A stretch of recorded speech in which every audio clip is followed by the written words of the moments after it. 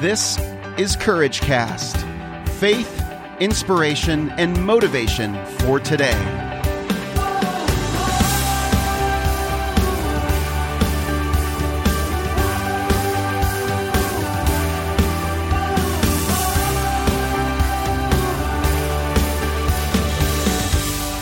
Well, hey everyone, this is Eric, and you're listening to another episode of Courage Cast.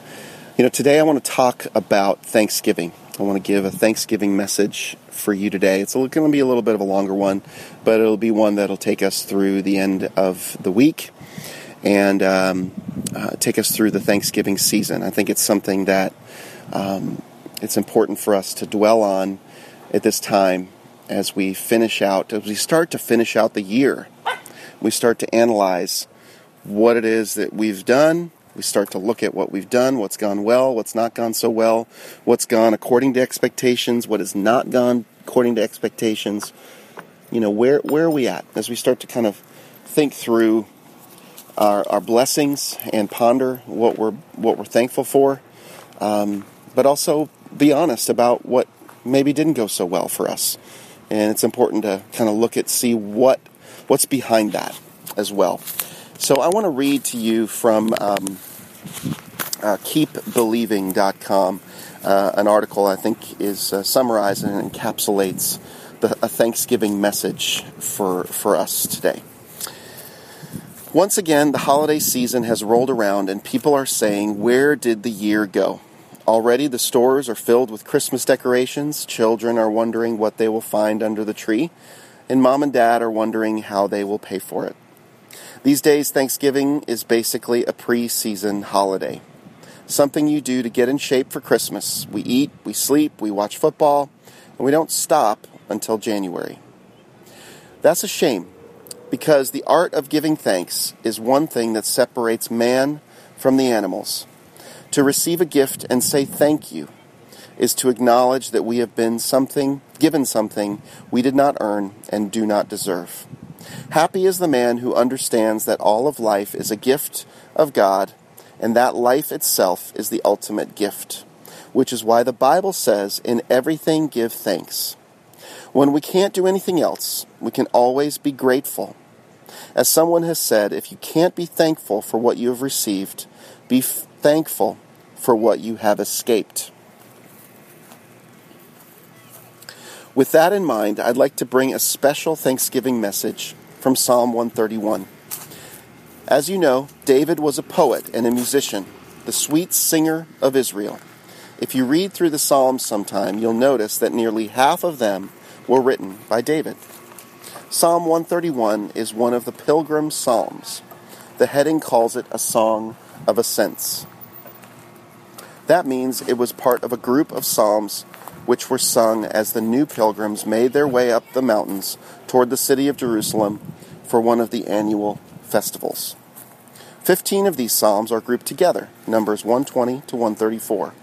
All except one are fairly short, exactly the kind of songs you would expect a group of travelers to sing as they marched along.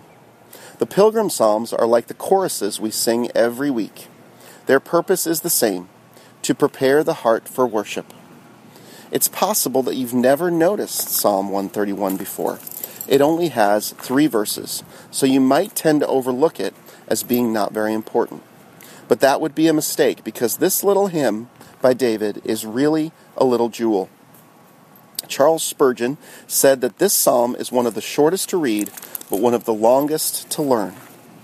There are 3 verses in Psalm 131, and each one reveals an important quality for us to consider as we approach the Thanksgiving season. Humility. The psalm begins with these words, "My heart is not proud, O Lord, my eyes are not haughty." Not many of us would begin a prayer this way. It seems odd to our ears, as if perhaps David was bragging about his humility. It's always tricky to talk about humility. How do you know when you're really, truly humble? Come to think of it, if you are truly humble, will you even know it? It has been well said that humility is the virtue which, when you think you have it, you've lost it. It's helpful to know that the word for proud is actually the Hebrew word for high. In the Old Testament, It was used for high trees and high mountains. It was used to describe King Saul, who stood higher than anyone else in Israel. It was also used of God, who was said to be on high, and whose thoughts are higher than the thoughts of man. We use the words in the same way when we say, "Get off your high horse, Buster." Let's be very honest with ourselves on this point. We live in a culture that puts a very low value on humility. They don't give out merit badges for humility. From the moment we enter the world, we are urged to get ahead, to climb the ladder, to look out for number one, to win through intimidation, and to prove our success by the car we drive, by the home we buy, by the clothes we wear, and by the friends we keep. David went on to describe humility in terms of how we look at his own limitations. "I do not concern myself with great matters or things too wonderful for me." The Living Bible simply says, "I don't pretend to be a know-it-all." David is saying there are many things in the universe that are far beyond my meager ability to understand. I don't worry about those things, and I don't try to figure them out. Humility in this context simply means that you don't run the world. You don't have all the answers. You know your limits. And that last one is a hard one for some people, the idea that you have limits. It's sort of trendy, new age type idea to talk about unlimited potential and the untapped resources within. The truth is, our potential is very limited, and the only untapped resources are the ones we discover when we come to the end and admit that we are limited, but God is not. Verse 2 brings before us a second quality that is very useful as we approach Thanksgiving. It is the quality of simplicity. "But I have stilled and quieted my soul, like a weaned child with its mother. Like a weaned child is my soul within me." The picture is one only a mother can fully understand. A child is born, and for a long time, he looks to his mother's breast as the source of his nourishment. Breakfast, lunch, and dinner all come from the same place. When he is hungry, he cries, and Mom knows exactly what to do. Her milk satisfies him, and back to sleep he goes. But the day comes when he has to learn how to take a bottle. That's not a happy day. He cries, big tears roll down his face, his arms reach out, but his mother pushes them away. He fights, he pouts, he screams, all to no avail. What has happened to Mom? She, who used to be his friend, has now become his enemy. And if Mom has a heart at all, she cries too, because from now on things will be different. She will feed him, but never again in the same way. When the bottle is over, when the tears have stopped, when he learns to eat with his brothers and sisters, then the child comes, lays his head on his mother's breast, not in order to be fed, but just because he loves her. He comes because he wants to be near her. Here's the truth. Unless a mother weans her child, he will never grow up. He'll be a baby all the days of his life. Though it may seem hard, and though the child misunderstands, if a mother truly loves her child, she will not stop until the job is fully done. When the job is finally done, the child no longer begs for that which it once found indispensable. Once he could not live without his mother's milk. Now he no longer needs it. To be weaned is to have something removed from your life which you thought you couldn't live without. David in this psalm is saying, "I have come to the place where the things I thought I had to have, I don't need anymore. Now my soul is quiet and content." Most of us live on the opposite principle. We figure our contentment on the basis of how many of our needs are met. Unfortunately, it's hard to reach a place where all our needs are constantly met. By that standard, it's hard to ever really be content. If contentment is measured by how much of the world's goods you possess, who can ever say, "I have enough"? You've all heard the story of the billionaire who was asked when he was going to stop working. "When I make enough money," was his reply. How much money is enough? The answer came back, just $1 more. That's the way most of us figure contentment. In our hearts we think, I'd be happy if only I had a new car, or a new job, or a new dress, or a new husband, or a new wife. Since life is hardly ever that simple, we stay frustrated when we ought to be happy. No wonder Thanksgiving just whizzes on by. No wonder Christmas sometimes is a nightmare. No wonder we are never satisfied. Instead of being weaned from the world, we are wedded to it. Or maybe I should say, welded to it. In any case, our soul is anything but quiet, our countenance anything but peaceful. So how does God go about weaning us from the dependence on the things of this world? First, He makes the things of this world bitter to us. Second, He removes one by one the things on which we depend. Third, He gives us something better. In the end, we find that we no longer need the things we used to think we couldn't do without, and our walk with God is stronger than ever before. At the end of a bloody battle during the Civil War, someone found the following prayer folded in the pocket of a dead Confederate soldier. I asked God for strength that I might achieve. I was made weak that I might learn humbly to obey. I asked for health that I might do greater things.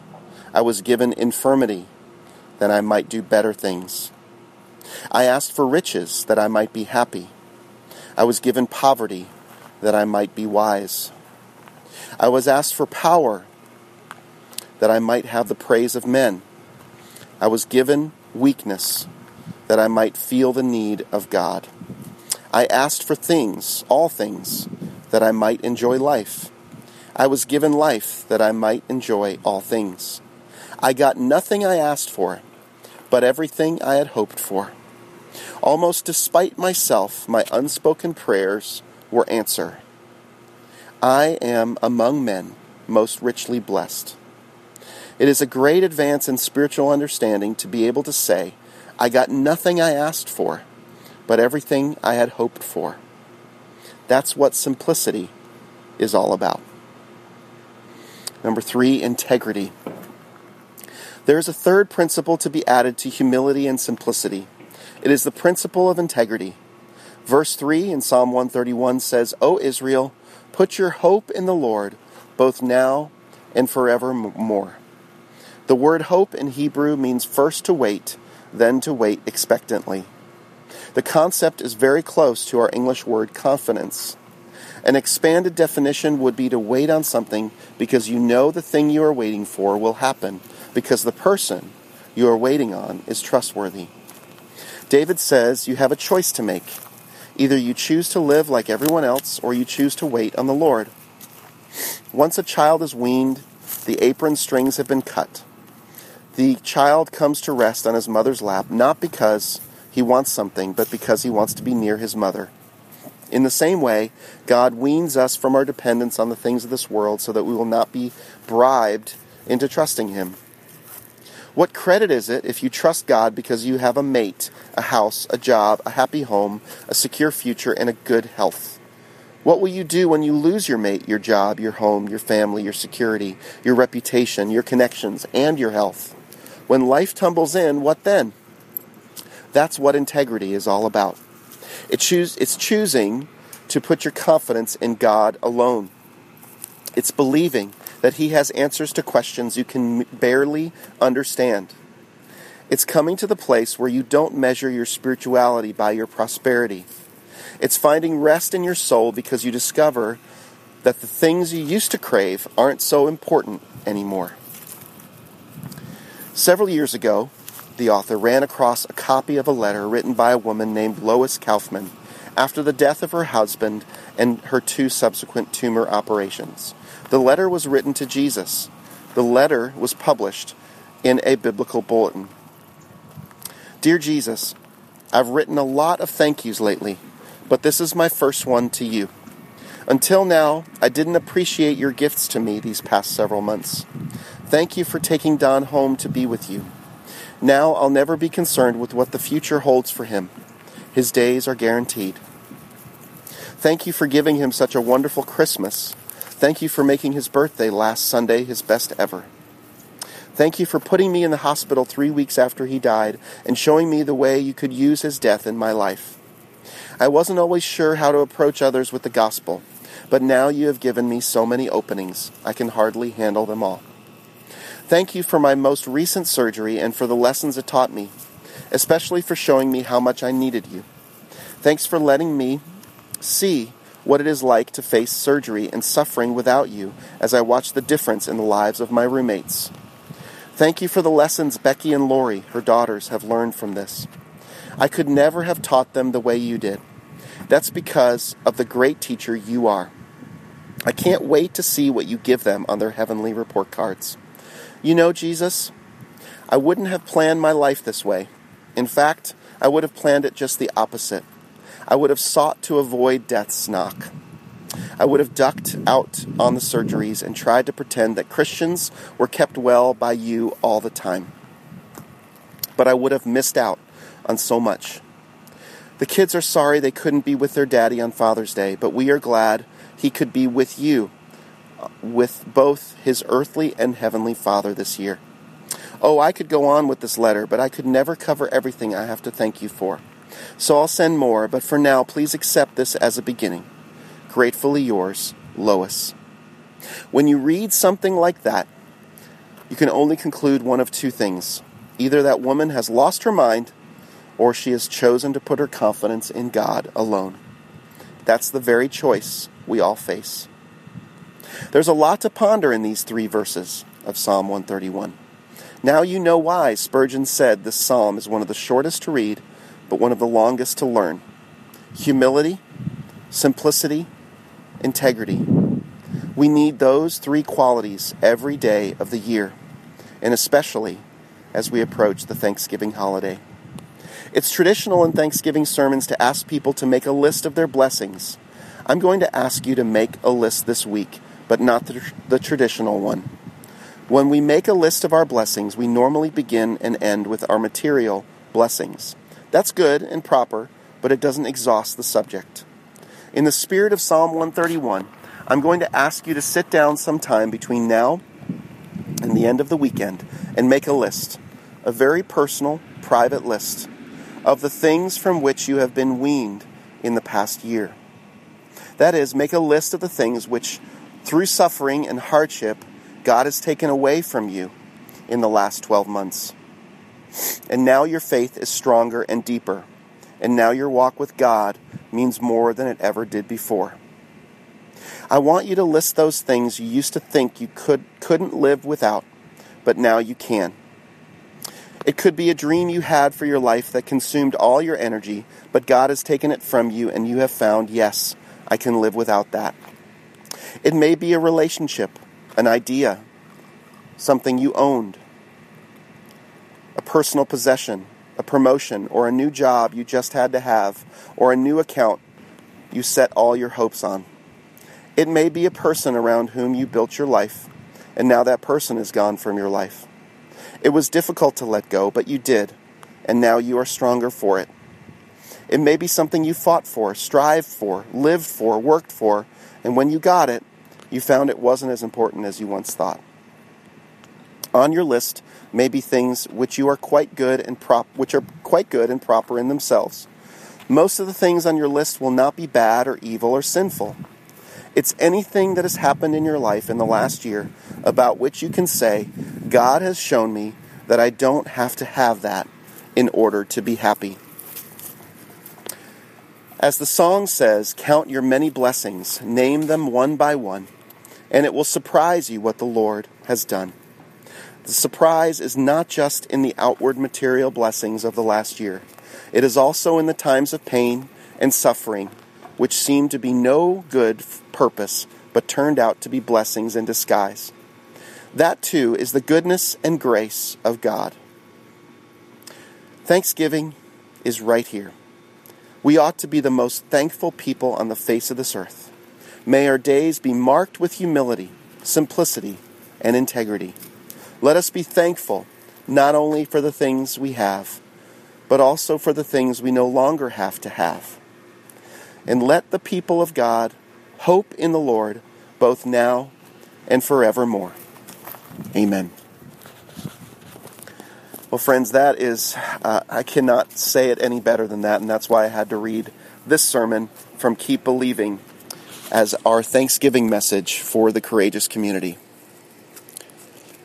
I am honestly just very emotional thinking about this concept of humility, simplicity, and integrity and being thankful that God showed us that there are things we don't have to have, and there are things that He's weaned us of this world, that we were wedded to, that we were welded to. So I'm going to make a list. I hope you will make that list. If you want to, share it in the Courageous Community at courageouscommunity.com. I'd love to hear it. I'm sure the rest of us would as well. Well, friends, may you have a wonderful Thanksgiving with the people that matter most to you. And may you be blessed and count your blessings this year and what this year has brought. That's it for me, friends. I'm Eric, and you've been listening to the Courage Cast podcast. I'll be back with you again next week.